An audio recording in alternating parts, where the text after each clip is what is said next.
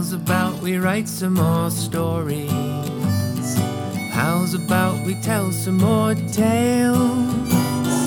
Gather round the fire, maybe read for just a while, and we'll listen to the stories unveiled. Oh, we'll see if we succeeded writing stories no one needed from suggestions that you shared.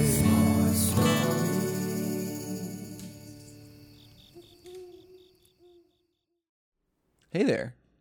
Welcome to S'more Stories. My name is Colby, and as you learned from the beautiful intro music sung and performed and written by my very talented brother Evan McHugh, I'm not gonna make you go through that again. I'm not gonna explain what the podcast is about, but it is about storytelling more than anything. And of course, S'more Stories is the podcast where the stories are sweet, but you wish you had some s'mores, probably. I know I do. I told you, I warned you about this, and I think in the first episode that I'm going to try to do a bad intro every single time, and maybe I'll land on a good one at some point. Either way, this episode, I'm very, very excited, not only to be joined by a close friend of mine, but also a first for the S'more Stories campfire. My guest is Seth McKay, who is a dungeon master, to say the least. Welcome, Seth. Hello. And thank you. We will get into what that means. Gladly. How are you doing? I'm stoked. Honestly, I'm very excited to be here. I feel like I want to put on this layer of cheese to my voice because I'm in front of a microphone. Sure. Please do. I welcome it. We just spent 45 minutes just getting warmed up on the mic, right? And so I want to be like, hello, I'm Seth. But we should also say, more so than just a dungeon master as a storyteller, you are also somebody who is used to being around a mic and speaking into a mic and performing, because you are also a voice actor, essentially. A prospective voice actor. Very generous. Just kind of getting into it, dabbling. Well, I guess not just getting into it, as it's been over a year. But yes, I do like being in front of a microphone, and I think it's a lot of fun. And as somebody who's been your friend for many years at this point, yep, you are somebody who does just drop into voices in normal conversation, as I have witnessed many times. And unfortunately for your wife, Lizzie, joined in many times, yes. And she gets very annoyed many times as well. So I have experienced your voice skills. Not only in real life, but also in playing in many of your D&D games as well, as just a player who has very much enjoyed your DMing skills. So what I always like to start off these episodes by talking about is kind of your introduction to storytelling, I guess, in general. And I know some of these things about you because we're friends, but I'm also excited to learn where these kind of originated from as well, because that's the fun part about this podcast, are these conversations. So yeah, where did this kind of love of storytelling come from? I don't know. When I think back, in trying to answer that question, the first thing that comes to mind is sort of just the dumb shit me and my brothers would do kind of growing up. We would make these really just goofy videos we called random productions. It was very professional sounding. Yes. So I don't know if did you ever witness any of these? Did we ever find? I think you guys have forbade me from watching them. Yeah. Trust me, I've tried. I mean, they're fun for us to watch, but they're terrible. But the whole intro is Random Productions presents Random Productions. Oh, it was kind of hard. And then we do dumb, just almost like sketches, This is sketch. pre-YouTube as well. Yeah, I mean, literally just with a little camcorder. I don't even know where we got it. Probably for Christmas one year. It was horrible quality, but something like, "I would like to make a toast. Where is your toaster?" It was just these dumb jokes we would think of. These sound like Vines before Vine. That is a great comparison, because not many of them, they didn't have any sort of length or body to them. They were just jokes that we thought were funny, that we had some sort of visual sort of idea about, and we would just film it, and it would just be terrible. It sounds like you guys were actually prophets in a very specific way without realizing it. Yeah, I guess unfortunately our timing was not great. You guys could be TikTok stars right now, We could. knowing your brothers would be hilarious. All three of you being huge on TikTok right now, I would actually love that. That would be a lot of fun, actually. Yeah. I mean, we still, I say we used to do this back in the day. I mean, anyways, not that we're like super old or anything. I don't know. Is that you can say back in the day? No, what? I literally on the very first episode with Evan, I talk about our gray hairs that we currently have. So I just got my first one in my beard. Hey, welcome to the club. I've got a few. 2 days ago. So yes, we are old. Let's admit it. We're both 30. Yeah, 31 over here on this side of the old table. Man over there. But I think what I was saying, sorry, before that tangent was, I mean, we still do this to this day. You guys don't quite make it videos as much anymore. We don't do the video part of it, but you do think act them out. Dumb. we really just do it for ourselves. We realize, we're never going to share these videos with anyone, so why are we recording them? Let's just have fun. Which I think is like a beautiful thing. And knowing how weird you and your brothers are, I love it. I think it's great. Like, I think you guys could have definitely been, weirdly enough, big internet stars at some point in your lives, had the timing been a little bit different. It's kind of funny. But yeah, I think that's an interesting way to kind of get into storytelling, is just by doing your own thing, literally. Like, just doing things that you think specifically are funny and then doing them, which is hard for a lot of people to do, me included. Like, it's taken me 30 years to get to a point of just doing something for me, you know? Yep. And so the fact that you guys were doing that at such a young age probably set you up in a really interesting way for doing that in the future. Yeah, I mean, kind of from there to here, almost like school projects I think of for elements of storytelling. Anytime I had a school project of any kind, I would do a video, like a dumb math video. 2 math projects I did videos for. I did a math video as well because I hated math. Yeah. So I know how you feel. Right. Wait, you did a stop motion video for math? That's so cool. Me and another kid from high school would, like, just on the weekends we would just do stop motion videos. We ended up doing a math project. I've never known that about you. That's really awesome. Can you name this person? It was Joey Kovalovich. Joey, I remember Joey. Yeah. I think he's a listener for sure. Yeah, for sure. Definitely. I think he was actually, weirdly enough, last I checked up on him on LinkedIn, of course. He was actually working for, I don't know how you say it, Lakia, the stop motion, the Leica, the people behind. Yeah, he was in California. I was like, no way. What? Why aren't you working for Leica? I don't know.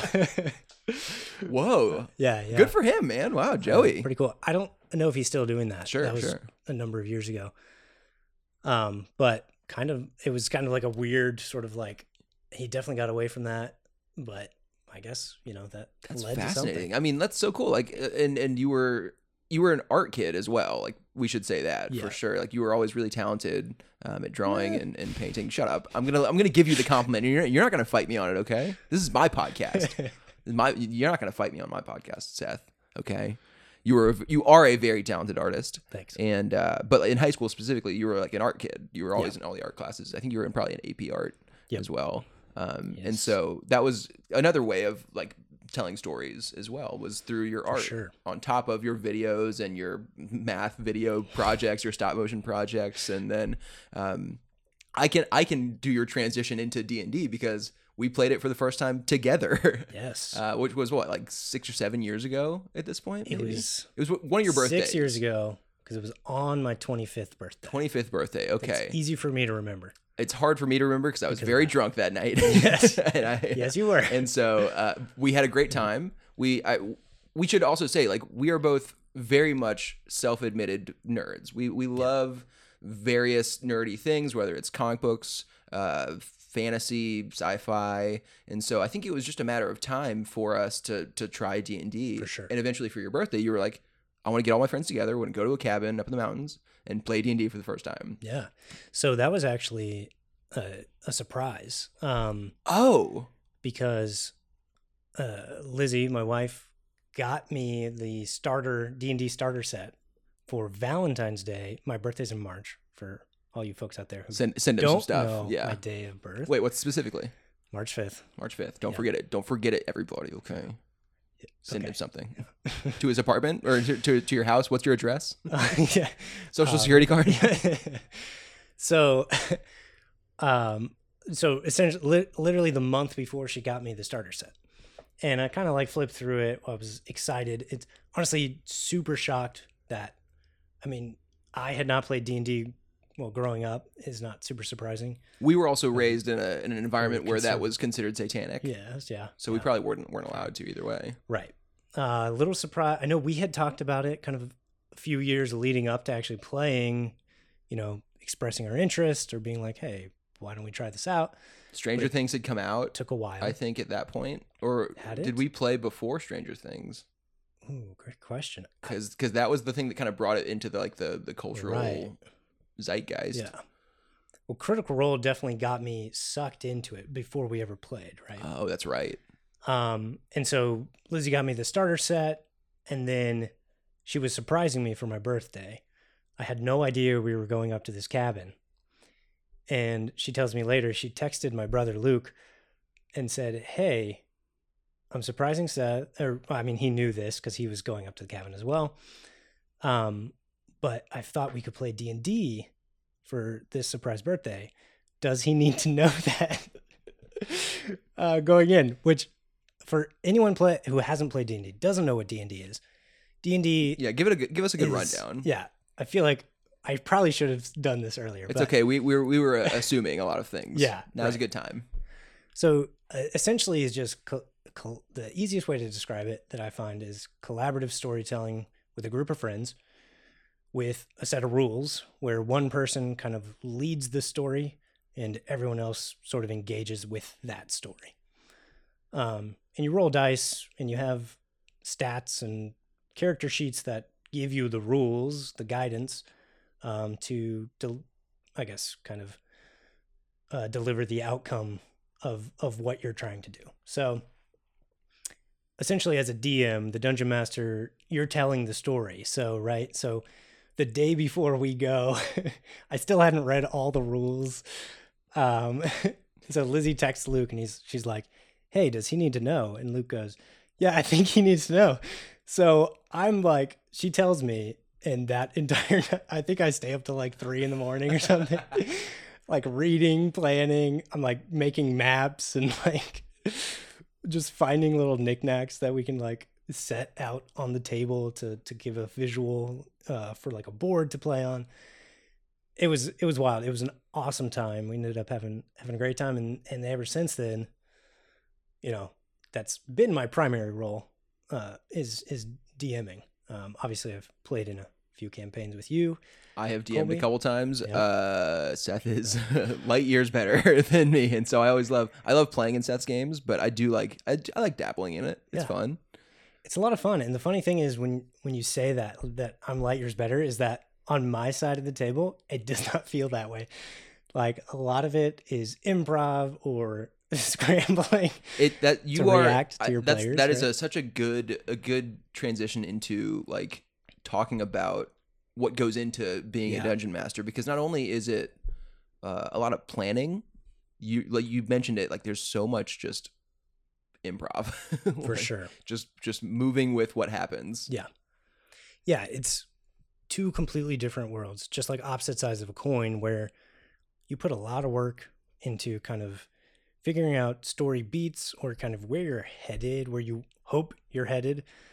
Ultimately the players kind of have the choice of what they do very broadly. So, sometimes you can guide them in that direction, hopefully. Or railroad them in some ways. Yes. I've definitely been guilty of that. But every DM has done that. Every DM, especially starting out. Yes. Like it sounds like a lot, right? I'm saying there's a lot of work to plan ahead, and then the other side of the coin, is the improv side of, okay, now I've got to figure out how to get from A to B, and people are making different decisions, and you're just trying to roll with what they're doing and make it make sense. And make it to where they're not noticing either, Yes. which is like you have to make it seamless, which is such an interesting part of that whole process too. It is. And I think for prospective DMs out there, if like who, you know, this might sound overwhelming. I mean, it definitely can be, but the nature of kind of diving into it the way we did, like one day before, right? I didn't know what I was doing, and now kind of just making it work. Like the players don't know what you don't know or what you know. So it's kind of like it's easier than it seems. And kind of in you saying you know, I understand the feeling of not feeling like, oh gosh, like there are much better DMs out there or much better storytellers. It always ends up being easier than you kind of think going into it. Yes. And it's so funny because you do all this work ahead of time. You try to plan out, you know, what you think is going to happen. And then you kind of, when you start actually playing, you kind of have to throw that all out there, out into the trash, because your players may or may not do what you planned on doing. And then you have to kind of roll with the punches. Right. And again, make it seamless, make it, you know, a smooth transition into straight improv of being like, okay, they did something I didn't expect, and now I have to roll with it and make sure that they're having a good time too, or just kill them as well. Like there's lots of options you have as a dungeon master. And so I think it's a really interesting kind of way to flex the storytelling like muscle in your brain without straight up just like writing a story, because you're literally writing a world. You know, you're writing experiences, you know, quests, missions, bad guys. And then you're mostly probably improvising all the dialogue yourself. Like I don't imagine that you handwrite like your dialogue, but you probably have just personality traits in mind for a lot of your characters, and then you're able to kind of play in those specific situations with what they would most likely be saying, which is so impressive to me. And that's what's always been hard for me as a DM, is being able to like switch that literally like light switch in my brain of like my preparation and then trying to just improv something and make it seem real. Yeah. You do that really well, and I always appreciate that. That honestly, that is a huge compliment, because it's something that after each session, I just see the moments that I feel like I got wrong, right? Where I'm like, oh, I should have said this, or I kind of like forced this too strongly, or, you know, or in the moment, I'm just panicking, right? Like, oh, what would they reply to that question? I didn't plan for this. So, I mean, that is a huge compliment. And the funny thing is, when I was writing this story, this short story, I kind of saw the effects of being a DM play out in my writing, because I kind of saw all these story elements, right? In DMing, I'm okay, y'all are here, I'm trying to get you here, the bad guy's here, and this is sort of the end goal. So I have a lot of practice kind of laying those out, finding those key points, and then just knowing at this point, you know, DMing for 6 years, just knowing, okay, I'm just going to have to figure it out, how to get them from point A to point B to point C. And so writing this story, I got key elements. I was like, okay, this is going to happen, then this is going to happen, then this is going to happen. And where I struggled the most was writing the connection between, okay, but how do I get from here to here? Because this is the less interesting part. Like these are the core, I don't know why I'm blanking on the word for like transitions, like transitioning between those story beats. Or I'm thinking of like a story layout, right? The climax, those elements of a story, right? Yeah. I have those in my, and then the transitions are what I'm struggling with. Yeah. So it made total sense. It was kind of like a weird revelation where I was like, why am I struggling so much with connecting this? And I was like, oh, that very well could be why. Because your brain has been operating in this one specific way for 6 years. Yeah. And you know, and you've written short stories in the past, but it's probably been a little while since you've done that. And so it probably takes a second to be like, oh, this is a different storytelling medium than what I've been used to. For sure. Which is a great transition into let's get into the reveal of what you chose for today for the topic. The topic of the day. Do you want me to reveal it? Or I would love for you to reveal okay. it. Yeah. So, all right. So this topic, can I reveal who? Oh yeah, we want to give a big shout out to, of course, everybody who submits every subject. So please, yeah. Okay. So this topic comes to us via Brad Tilka, who I've actually played D&D with under you, Colby. Big shout out to Brad. Big shout out to Brad. The topic is astral projection. Yeah. That's a good one. Astral projection. That's a good one. So before we get into the reading, I just want to get a quick read on why'd you choose astral projection? Yeah. So, what made it jump out to you? Right. I know you've mentioned this in episodes past, but you kind of just send a list of topics, right? And it's like 30 different topics, and honestly, like 5 or 6 jumped out at me at the beginning, and I was like, ooh, maybe that, ooh, maybe this. I'm not going to say any of them in case they pop up later on. They will pop up later on. Yes. But so I kind of just wrote out, I think I landed on like 3 of these topics. I was like, okay, let me just see if something clicks with one of them. So I kind of just, topic 1, what would I do? Topic 2, anything that was sort of a catching point. So with astral projection, there was this sort of like punchline that popped in my head that ended up getting scrapped because it is terrible. It has nothing to do with the story. But I want to hear what this punchline is after you read your story. Yeah. I mean, I can reveal it before. It has no. This is a post. This is a post like it's read discussion thing. All right. So, just to be clear, this is very much a Random Productions sort of joke punchline. Okay. Yes. Okay. So I love hearing it. I don't know how funny it actually is. So I kind of clung onto this punchline, and I was like, ooh, let me try to do that. Right. Yeah. And then I didn't spend too much time because I knew it wasn't going to work, but I spent a considerable amount of time just trying to figure out how to get to that punchline. And I was like, I don't think this is how I should be going about this. I don't know if these 2 words are what you're hinging your whole story on. At the end of the story should be sort of the road I take. So ended up going a totally different direction. Sure.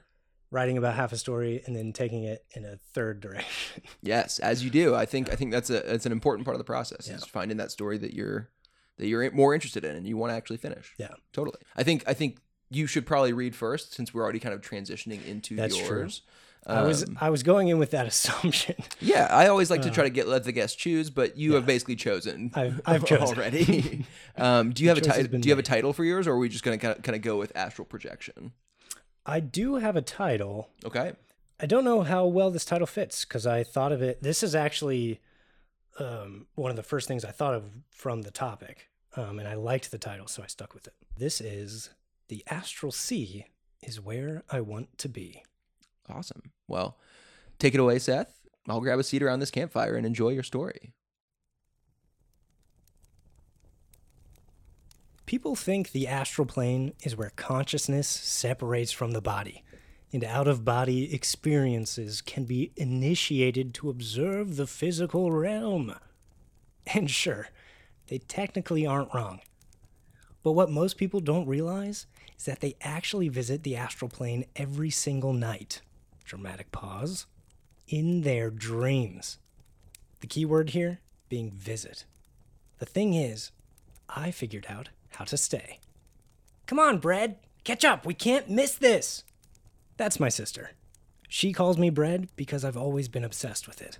Like, I used to ask why no one handed out bread for Halloween. Obsessed. All I wanted was a bag full of bread. In return, I gave her the nickname of Buttloaf. Because I was a kid, and it was the meanest thing I could think of. Now, it's just who we are to each other. Bread and Buttloaf. Ridiculous. Anyways, the 2 of us now surf the astral sea, cruising the waves of people's wild dreams, looking for our next score. Hello, we gotta move! We don't really know how it works. We just know that we know how to do it, you know? The easiest method is finding that sweet spot between waking and dreaming, where you can feel your body in your bed, sheets a little too warm, but at the same time, you have some sort of agency over your dream, right? Like you're deciding what comes next. Then you kind of just hop up, but from your head. It's hard to explain. Bread, quit dreaming, damn it. This was your idea. Okay. Sorry, I'm focused. Promise. The funny part is, the thing that sparked it all, I shit you not, a bag full of bread. I'm having this dream where I'm in a random classroom, sitting in one of those desks where you have to come at it from the side because the chair has the desk part growing out of it, right? Anyways, my boss is holding this bag of bread over my head, telling me I better work harder if I want to eat. I'm starving in the dream, so I reach for the bread, and you know how dreams work. We're suddenly on top of this cliff. I'm still in the chair desk, and my boss is sneering at me. Tut, he says, or something like it, with a wag of an abnormally large finger.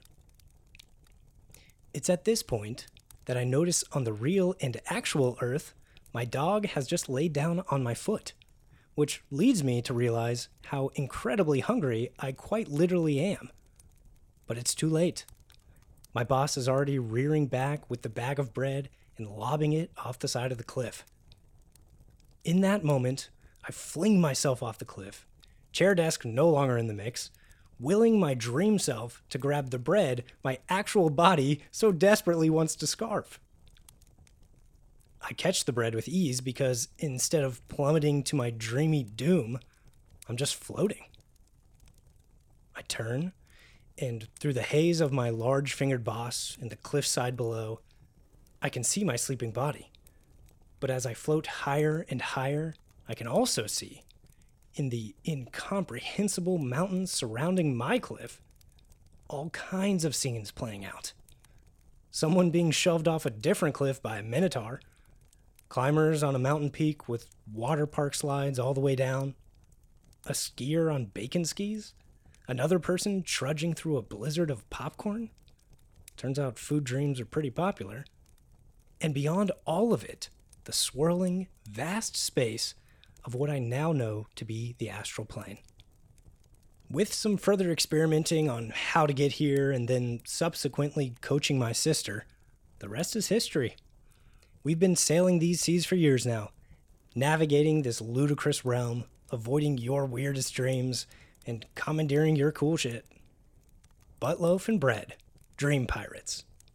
And I suppose if everything goes smooth tonight, dream pirates for hire. All right, I gotta focus. The plan was simple. 1, start in the bread basket, our stash house, where all good heists start. 2, use our flippin' awesome radar teleportation shoes to track our target and then, naturally, teleport to their location. 3, get in, grab the goods, get out. 4, deliver the aforementioned goods. 5, get paid. 6, slow motion high five, cause we can actually do that on the astral plane. The thing is, we only made it through step 2 before the plan fizzled. It turns out the massive cat train we need to board doesn't care to be cut into by taser swords. Oh, and they are a lot faster than expected. We found the train cruising around the astral playground and jumped there with our farts to intercept. I kid you not, as the teleportation haze faded, we were staring down a spitting image of the cat bus from Totoro, only if the bus was a bullet train with about 1,000 rail cars behind it. One of the countless wonders of the astral sea. We found the specific carriage we needed, cut in, got kicked, and got left behind quick. Now, my sister is yelling at me to, for the last fucking time, focus up and get to the caboose. I oblige.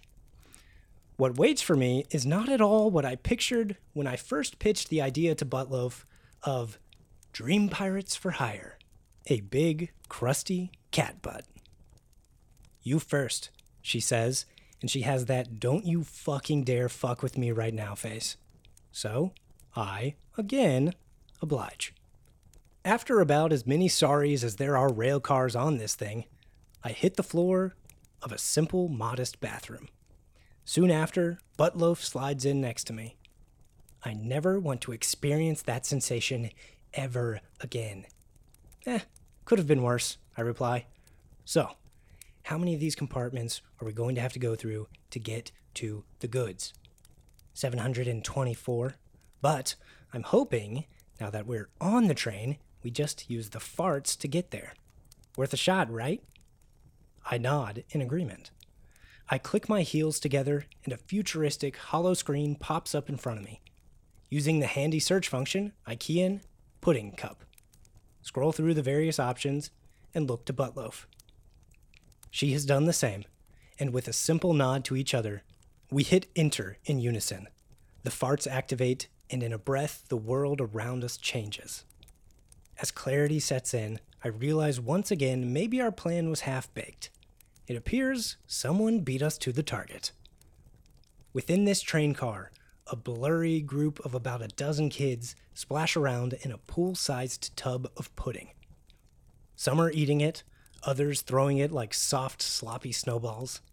On the edge of this massive pudding cup, a young boy with crisp edges shouts, "Belly flop!" and jumps. "You!"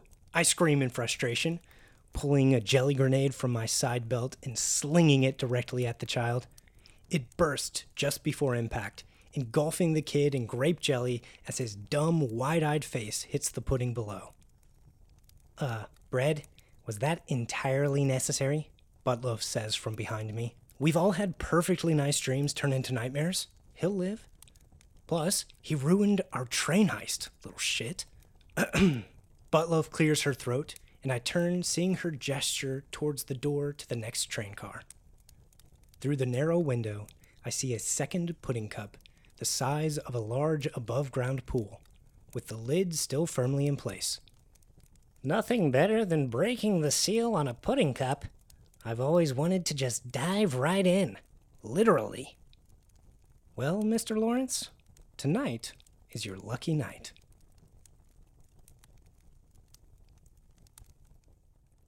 All right.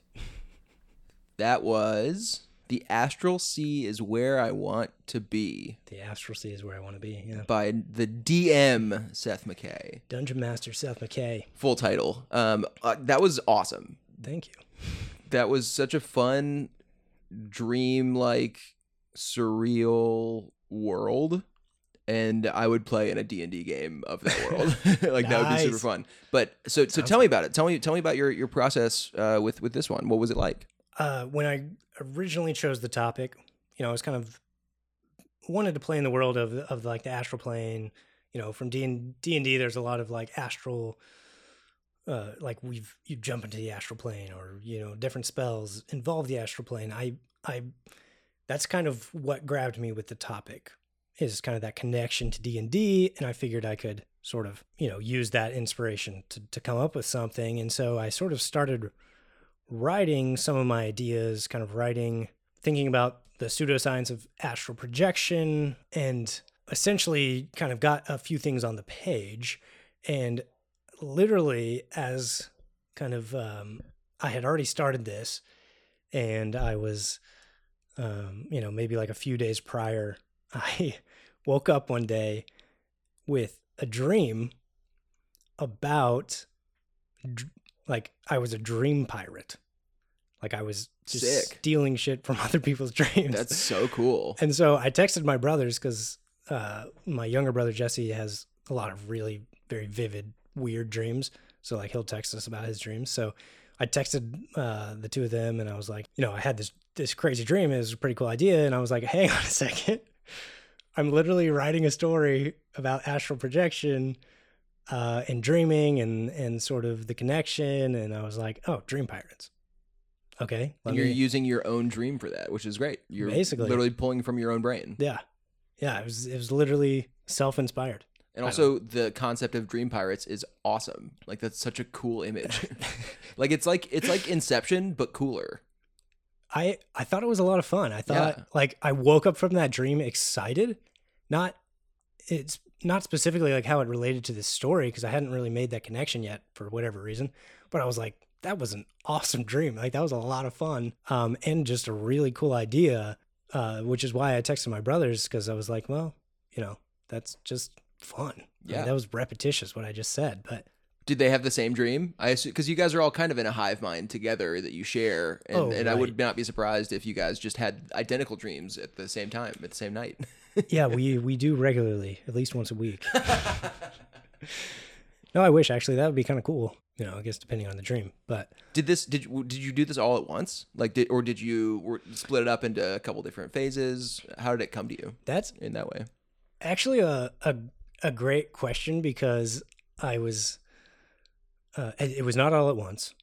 I kind of stalled a bit with it. I don't know if that's a fair word, because I wasn't like sitting down. I was kind of just jumping and adding to it whenever I thought of stuff, or, if I was just kind of bored and it worked. Oh, I get so much good writing done at work. Trust me, you're not alone. But I kind of was sort of, I guess, struggling with those connections, right, of the key points. I hadn't quite figured out the cat train weirdness yet.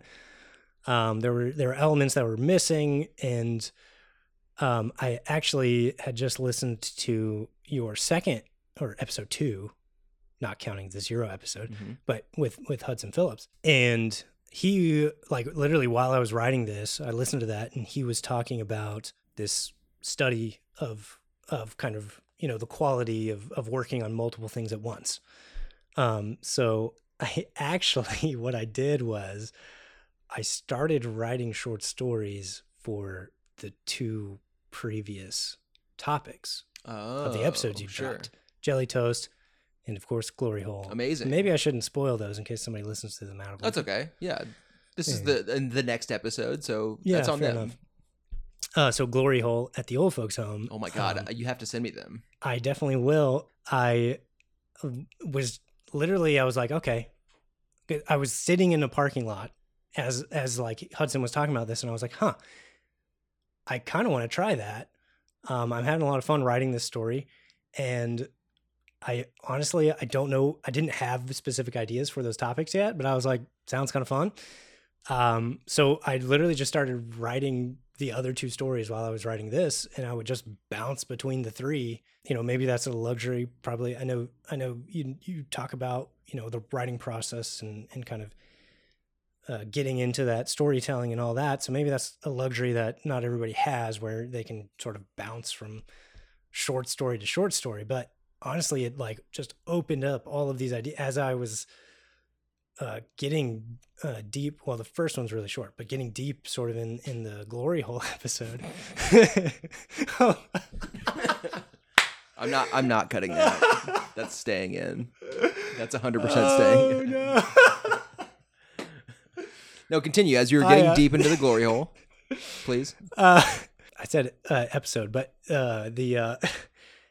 yes, working on the Glory Hole story, it all just like as things were popping up, I would bounce between them and kind of focus on one for like one day if I was, like laying around after work and just sort of, resting my back. Of course, yeah. Seth does have a bad back, unfortunately, currently. Currently, yes. Hopefully not currently for long. Yes. But I would, I'm laying around a lot right now, so I would literally just open up Google Docs and just sort of bounce between them.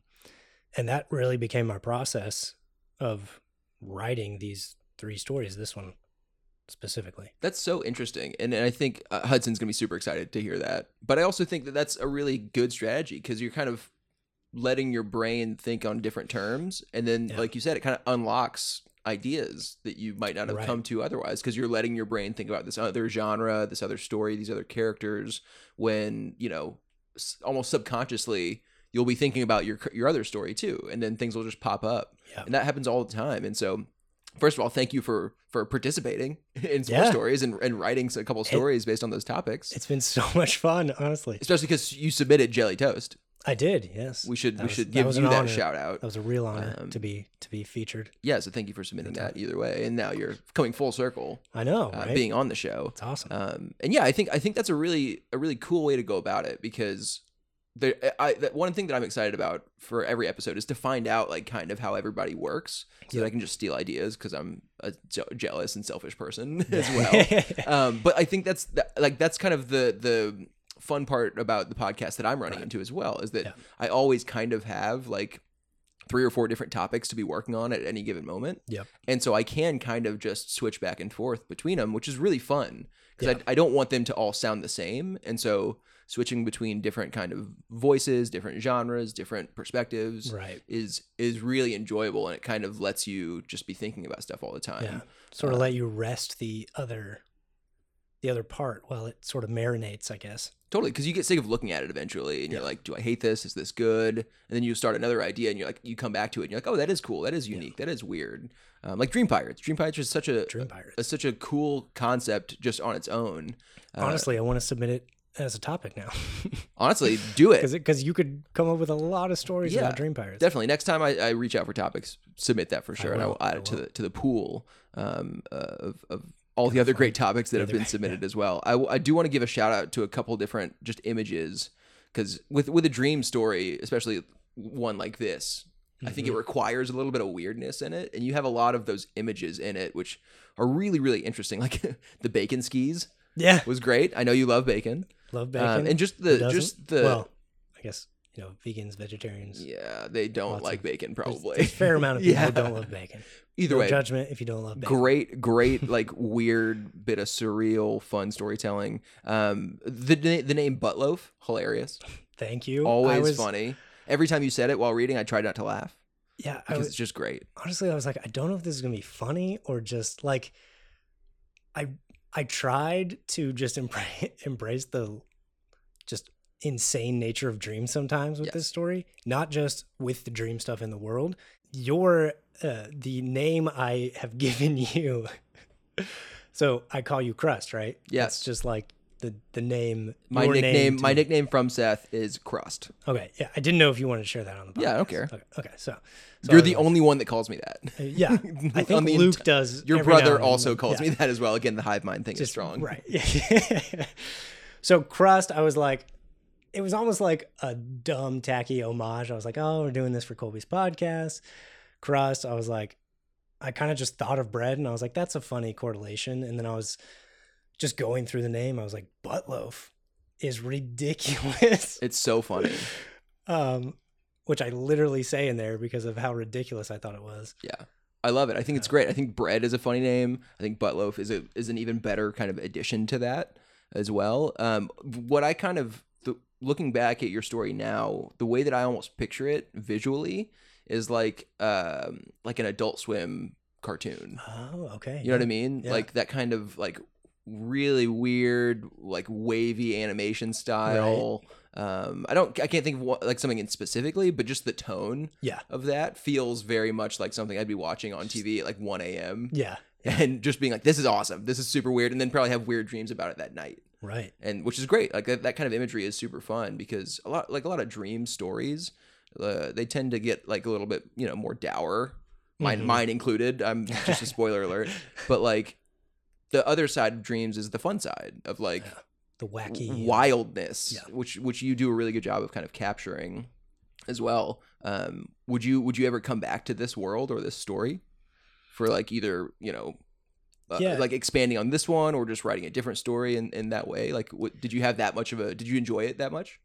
Honestly, so a couple things sort of, yes. And short answer, yes, because a couple things sort of inspired my approach to this. One, D&D, obviously, sort of creating worlds or kind of having places sort of on the sidelines that, like the astral playground was something I pictured as like a lot of kids' dreams take place in the astral playground. Like it's just kind of having almost like these worlds of just like around, almost like a Disney theme park, right? Or like Epcot, where you have all the different stations of like the mountains mentioned in here with all the, any sort of dream that takes place on a mountain takes place in this area. I like that concept so much. Like that's such a cool way to think about shared consciousness in that way, because like people are like interacting with the same setting in the astral plane, having the same dream. Like that's so interesting. Yeah, I love that. I think the DM side of me kind of brought that, and then the other side was, as you know, both of us are big Brandon Sanderson fans. He does a ton of world building, but I recently listened to a short story of his, like collection, and it just like it's like a 2 hour. I listen to a lot of audiobooks rather than read, so pardon not speaking in word count or page count, I guess. But it's like a 2 hour audiobook, right? Nice. And there's all these sort of things in the sideline that you're curious about the world and different elements of like the culture, or just, all these just nuggets that he places in this short story, this 2 hour story that I'm just like, I want to know more. So that was kind of the other thought, was like, oh, this is kind of a fun idea. Let me just allude to that, or, sort of reference it, and leave it open. Yeah. I think you did a great job. You didn't answer my question though, if you wanted to come back to it though. Oh, yes. That, I guess in a roundabout way, I was using those two kind of to say, yes, like the bigger world of it, I would love to come back to, explore those elements. I mean, there's literally endless options yes. in a world like that, which is exciting. I could see you at some point down the road writing or planning a D&D game in this world. Yeah. Like I could see that happening. Be a lot of fun. And I would like to be first on the list of players. Of course. Like that would be, if you could do me a solid, I would love that. Crust, you are always first on the list of players. I'm honored. I'm so honored. I'm excited to get to my story, not because I'm selfish, although I am selfish. I am too, honestly. It is very different. Like I went a different route, and I don't know if I've fully come around to if I like it or not yet. Okay. Yeah. But that's fair. But I think I might. I think I might. Well, at the very least, a whole host of different stories out there. Somebody is going to like this story, even if you don't. That is what I hope. That is definitely what I hope. Maybe I'll be one of them. Yeah, maybe. Maybe. We'll see though. I this one I wrote a little bit shorter. Like it didn't have as much of a timeline for it. Cool. And so I kind of stuck with one idea, and I'll save this up for the discussion. But yeah, I'll go ahead and read mine. Okay. I don't have a title for it, which is like so far about half my stories have had titles. It's not something I'm necessarily sticking with, but if I think of a good title, I will include it. Like I love yours, the Astral Sea one. Like that's, you got to include a good title if you think of it. I know for sure, but I don't want to force one either. Yeah, I don't want to have just a bad title either. That I completely understand. For some reason, for me, like having a title makes it official to me or something. It's like I just have to throw a title on there. For sure.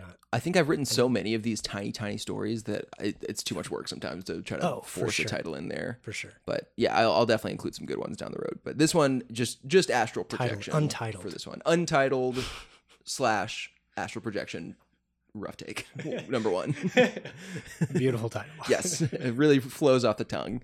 Okay. I will read mine and then we'll discuss.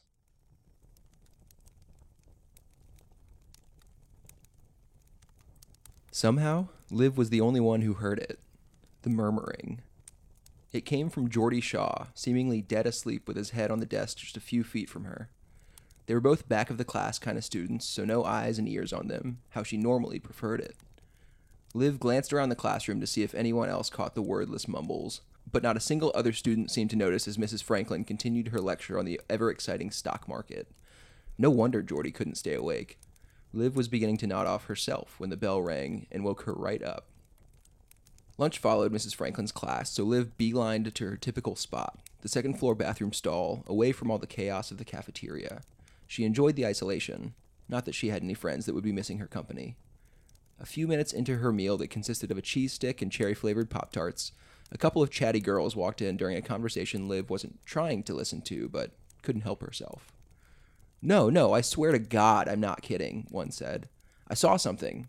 It was in the locker room when I ran back in to grab a hair tie for PE. Yeah, but did you really? The other replied, chewing gum while she spoke. Aren't you still hungover from Saturday? Maybe that, I don't know, crossed some wires in your brain or something? There was a slight pause, during which Liv desperately tried not to crumple her wrappers and draw attention to herself. Oh, whatever, you're the one microdosing mushrooms in 11th grade, Becca, the first one said.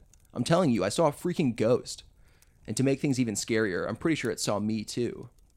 They argued for another minute before exiting, leaving Liv alone. Yet again.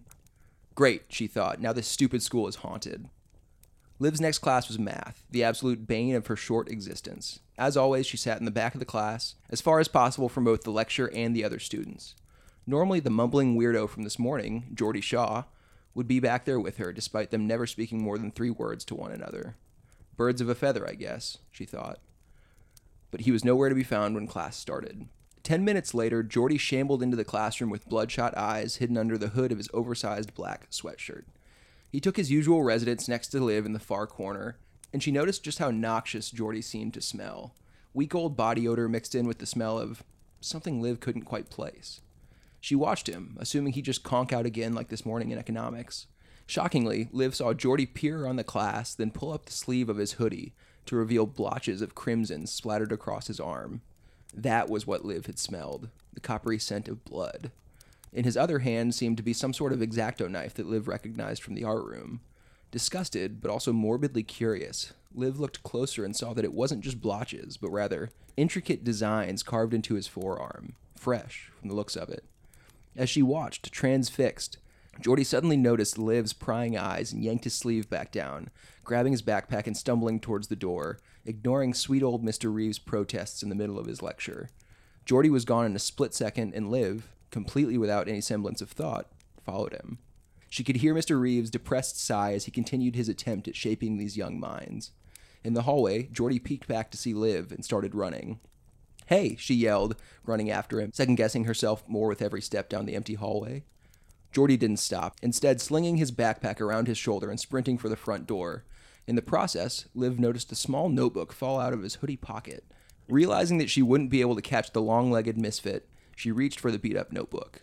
Before Geordie made it to the door, he turned to see Liv holding the object he'd lost.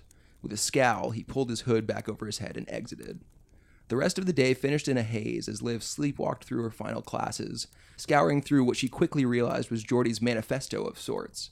There were words, certainly, but scrawled in a way that was barely legible, with clear bloodstains on every single page. Liv wasn't surprised that Geordie was nowhere to be found for the rest of the day, especially not after coming across his artwork. Drawings, sketches, whatever you wanted to call them, filled both the notebook and Liv's brain with disturbing images of what appeared to be their classmates, all girls, and all seemingly lacking clothes. Liv couldn't bring herself to browse anymore and threw the notebook in her backpack. A rotten nausea followed her until she got home off the bus. Not bothering to greet her mother, Liv sped to her bedroom and locked the door behind her. With a deep breath, her reading continued. She pushed past the horrible sketches and was surprised to find cut-up printouts from a website Liv didn't recognize. Thankfully, these pages included words not written in Geordie's illegible handwriting. Liv wasn't ready for this, she decided just then. Her overly conservative parents had always warned her of black magic and demonology and all of those other made-up terms, but these images contained step-by-step instructions for... Liv almost couldn't believe it, but the instructions were a way to leave one's own body. They appeared painful, as if causing pain was a part of the process. There were intricate designs that seemed to match the ones Liv had gotten a glimpse of in class. Geordie's own body was his canvas for these detailed runes. The other factor Liv noticed among the instructions was the final puzzle piece in her head. Sleep. Oh shit, she whispered to herself in the dimly lit bedroom. Wait a minute, Liv said, the puzzle coming together as she remembered the eavesdropped conversation from those girls. Geordie is the school ghost, and he's a creep? Feeling a unique combination of pride at figuring this all out and terror at knowing that Geordie sat right next to her in class, Liv slept terribly that night, tossing and turning.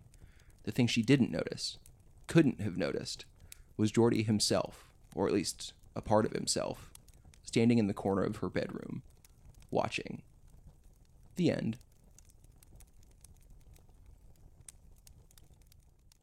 So yeah, pretty different, right? Yeah, a little different. Just slightly different tones. A little creepier, maybe? Just maybe. Like, there might be a little bit of creepy in there. A little bit of darkness. kind of Just sprinkled in. Yeah, just sprinkled in. I wanted it to be subtle. Carving runes into your body. Yeah.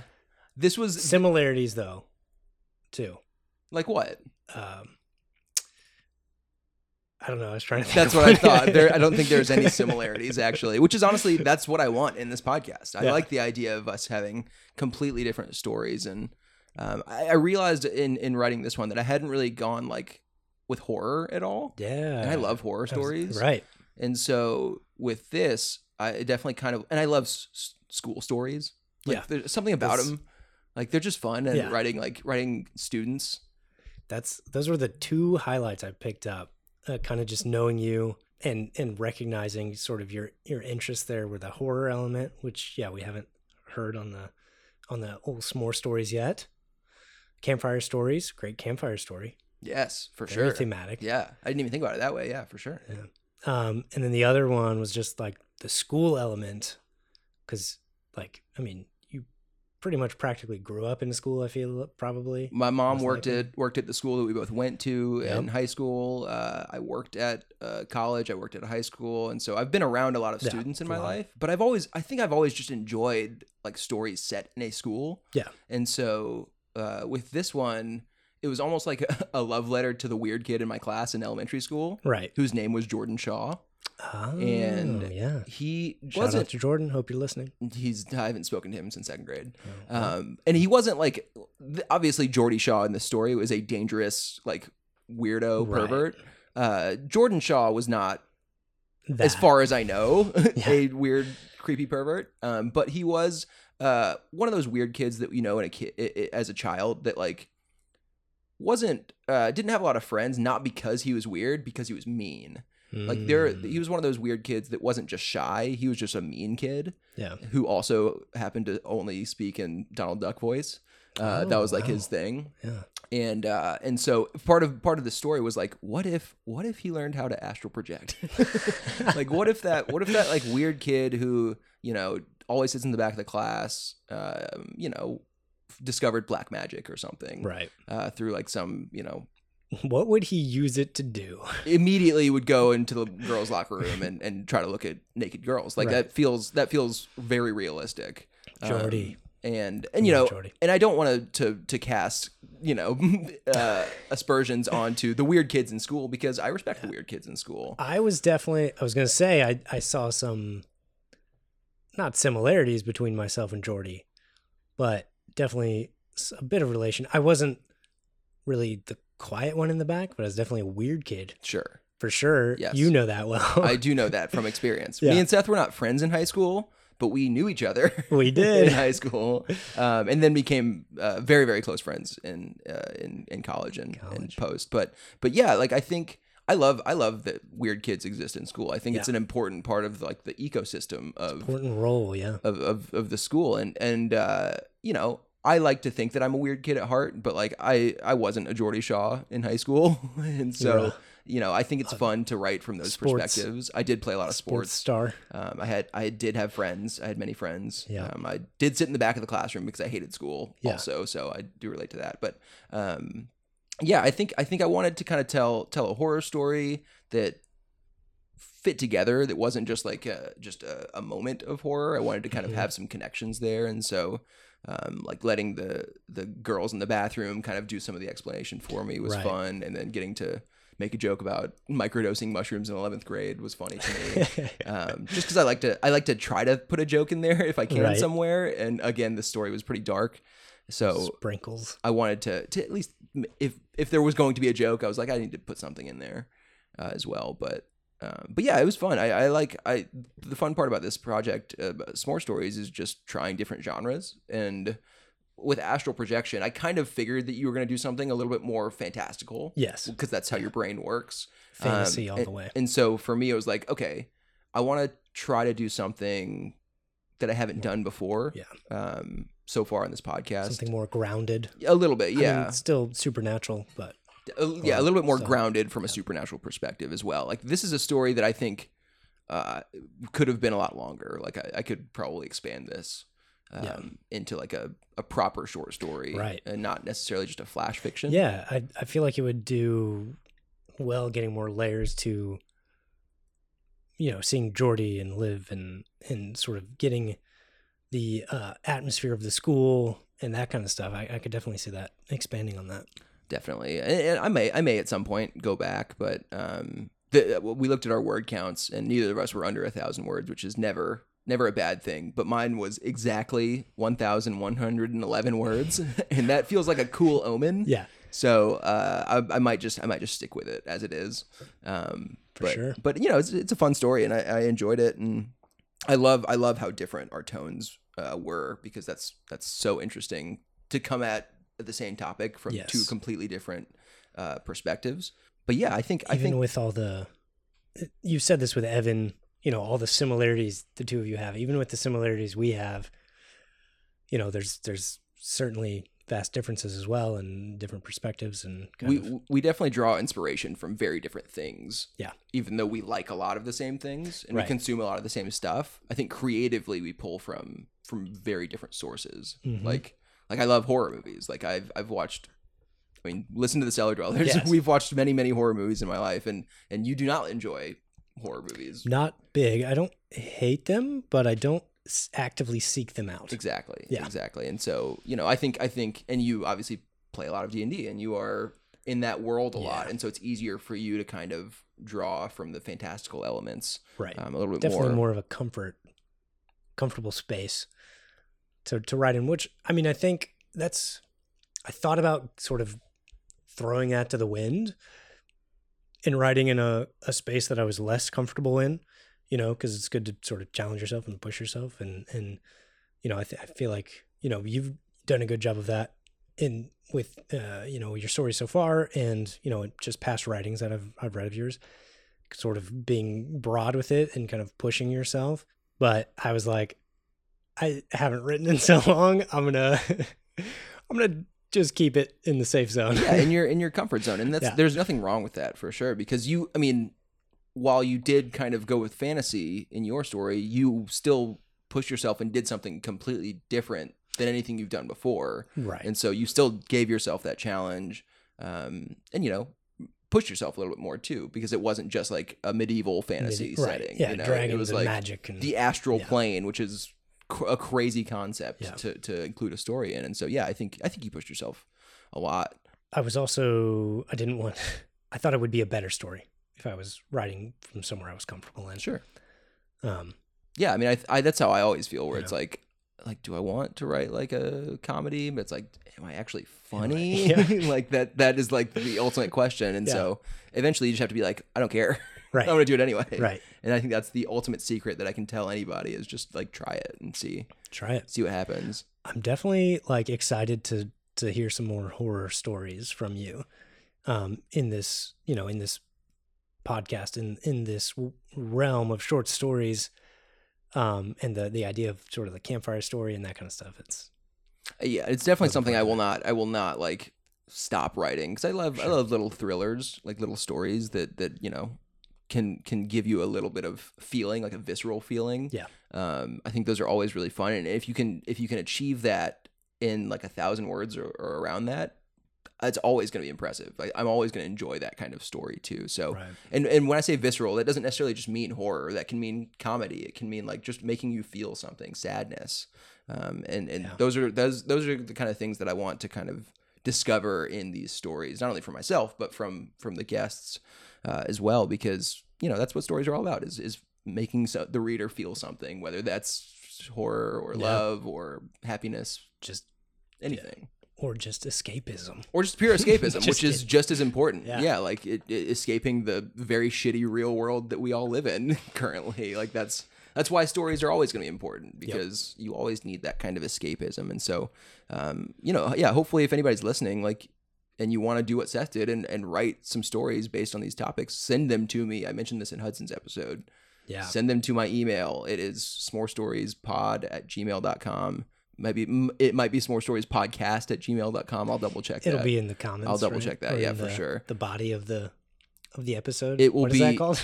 the notes. The notes. Thank you. It'll be in the notes of the episode. But and I'm not kidding when I say that. Like, send me a story that you've written. I would love to read it. I'm always open to that. And of course, that extends to you as well, Seth. Of course.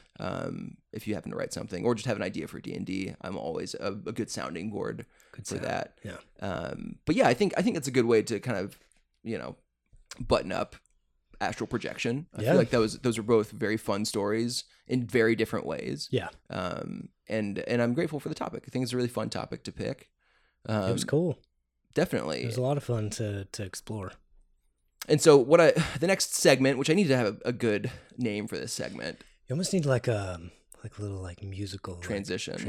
Yeah. Sort of like maybe not. No, I definitely would like to have some a name would help at the very least. Yeah, well, I'm calling it Story Spotlights. Stories. Oh, okay. Yeah. So for every episode, we like to just highlight some stories that we've been consuming that we think would be a good recommendation for somebody. And so for this episode, I'll call it a Story Spotlight.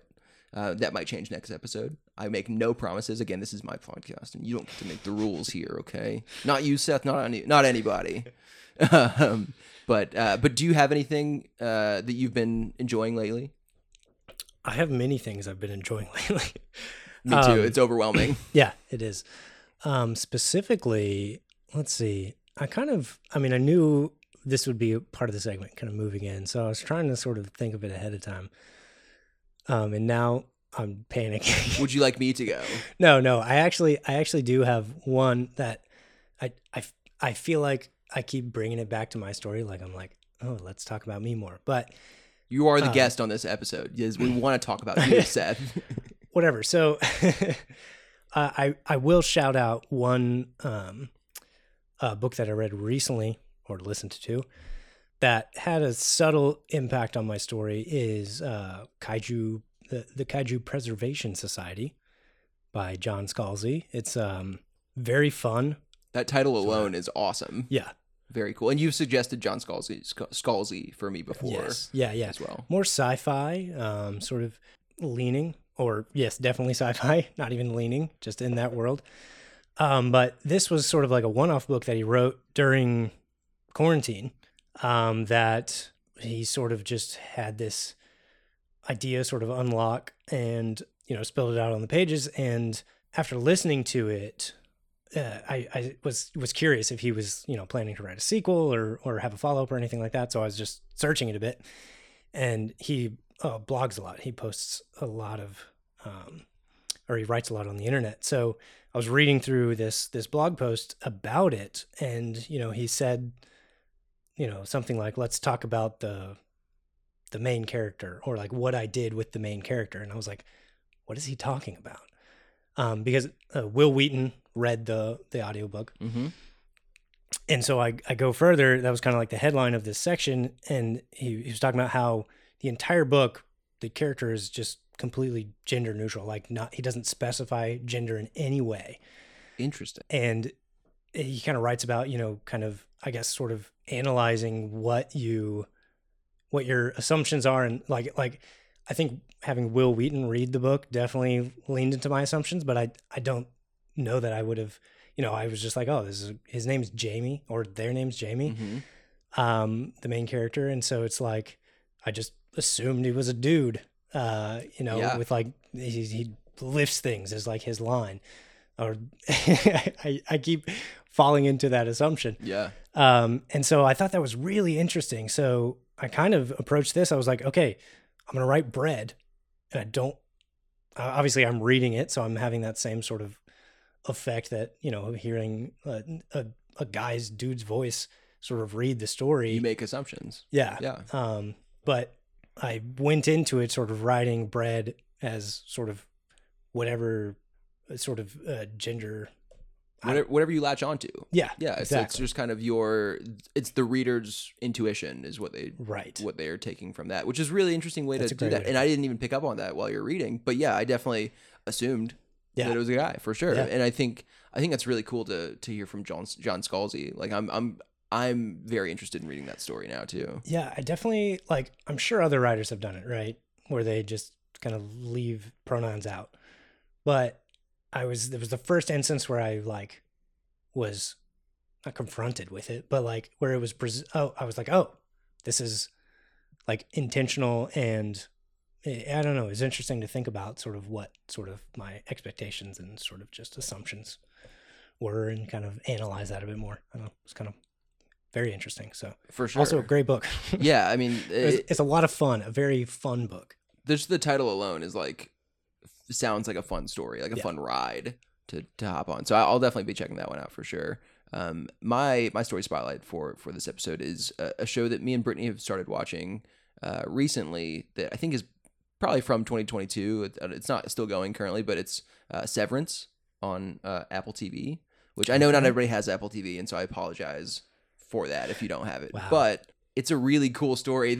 We're only a couple of episodes in, but the concept is a really, really interesting one that really drew me in quickly. It's kind of an office story, which I'm currently working in an office, and so it probably hits me a little bit different than some people. But it's about this place where these people work, and they have to undergo this process known as severance, where every time they walk into the office, their brains, their memories are cut off from the outside world. So they know nothing of themselves in the outside world while they're inside this office, and vice versa. So when they're outside, it's like a different personality that is in that world inside the office. And so it's all about kind of how those start to bleed together and things go wrong. It's kind of a thriller, but it's also like an office comedy in some ways as well. Adam Scott is the main guy from Parks and Rec. Really, really great, really great actor. It's also directed by Ben Stiller. Very talented, and each episode is very distinct, and it feels like there's some real talent behind it as well. And so I cannot wait to keep watching. It has come highly recommended from other people as well, and so it took us a while to get around to it. But now I want to continue that recommendation to other people as well, because it's a really, really interesting concept and story so far. I don't even know if there's going to be a second season. I haven't gotten that far yet, and I don't want to know yet. But definitely would highly recommend it if you have access to Apple TV. So yeah, two good stories to check out, sounding very different as well. I'll definitely check that out. I have never heard of it, so check it out for sure. I think you and Lizzie would probably really enjoy it. Yeah, and then the last thing we need to do is let people know where they can find your stuff, because what I didn't mention and what I should have mentioned in the immediate intro is that you are not only a dungeon master, you are a professional dungeon master. People pay you to DM games for them. They do pay me to DM. You have a business card. That's I do. The ultimate proof and ultimate evidence of being a professional. It is. More inspiration of writing what I'm comfortable. Dream Pirates for Hire. There we go. Yes. And navigating that world. Yes. So I really just have a website, sethmckay.com, MCKAY. We'll put the link in the notes, of course. Cool. Yeah, it's kind of all on there. I really have just DM'd locally to the Atlanta surrounding area. You have DM'd virtually for me and many other people many times as well. Yes, I guess as far as the hiring side, I've really only done it locally, but I'm totally open to I know we have some listeners just, all over the place. Some happen to be in different continents as well. Yep. Seth will DM for you. They're out there. He'll do it. Hey, whatever your time zone, I will wake up at 3 a.m. Hey, money is money. Business is business. Yeah. And Seth is the best DM I know. So you're going to get a good story out of it either way. What you should do at some point, and this obviously won't be for this episode, but you should record a commercial. Ooh, definitely. For me to play. So then that gives me an ad. And obviously I'm not making any money off of that, but it makes it sound more professional. Hey, I'll run a free D&D game for you. How about? All of the D&D games you run for me are free. A little bartering here. Hey, listen, we'll trade. I like that. I like a bartering system. I won't charge you. Much appreciated for sure. But yes, 100%. Like if you haven't played D&D, Seth has managed many games of people who have never played before. So he really does know how to ease people into the world. You don't have to stress out about like worrying about numbers and your character sheets and all the things that kind of intimidate people from and keep them from playing. For sure. You don't have to worry about it. The DM is doing the heavy lifting in that way. And I love introducing the game to new people and kind of teaching it. It's not like a class that you have to be taught, but just introducing it and kind of going through a story with people. It's always fun to kind of see how everyone reacts differently and kind of plays differently. So, and there's no wrong way to play it. Like, the only wrong way to play it is just being an asshole. Yeah. Just don't be nice and have a good time. And that is the ultimate way to have fun playing D&D, because it's just like you said, it's a community story. Yeah. Played among friends. And like it doesn't get much more fun random than that. people on the internet. Or random people. You can do that as well. You can find a community. That's what's great about the internet. You can find a community anywhere. Playing in person is definitely preferred because it's just more fun that way, but you can do it. Yeah. And you can have an equally great time playing virtually as well. Like during the quarantine, we couldn't play in person, but we played for almost an entire year virtually. And had a really great session every time, and it was awesome. And so definitely go hire Seth. He'll give you some good tips that help you enjoy D&D, and then of course you like us will be obsessed.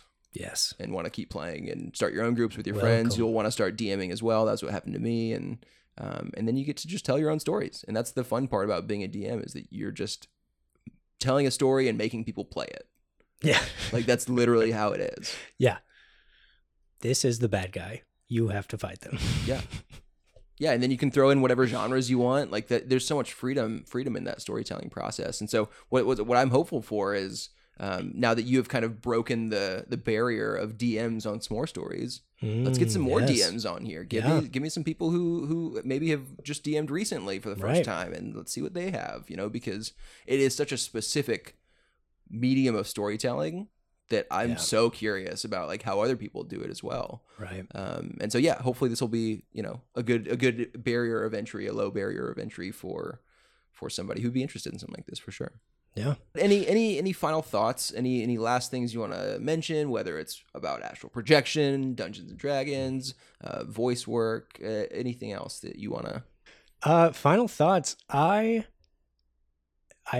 my thoughts are gone. You've done them. I'm done. You've thought the thoughts. The thoughts are done. Yes. Well, I think that's great. This has been a nice long episode. I am so excited that you were here. Yeah, Loved your for story. The, extended story length there. You're welcome for the extended story. I guess I should say that. We don't apologize on this podcast.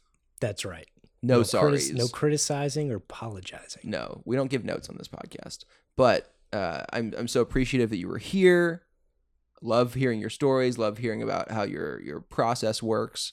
And hopefully you'll be back at some point. I would love for you to be back on the podcast. I would be thrilled to. Yeah. Thanks for having me on. It was a ton of fun.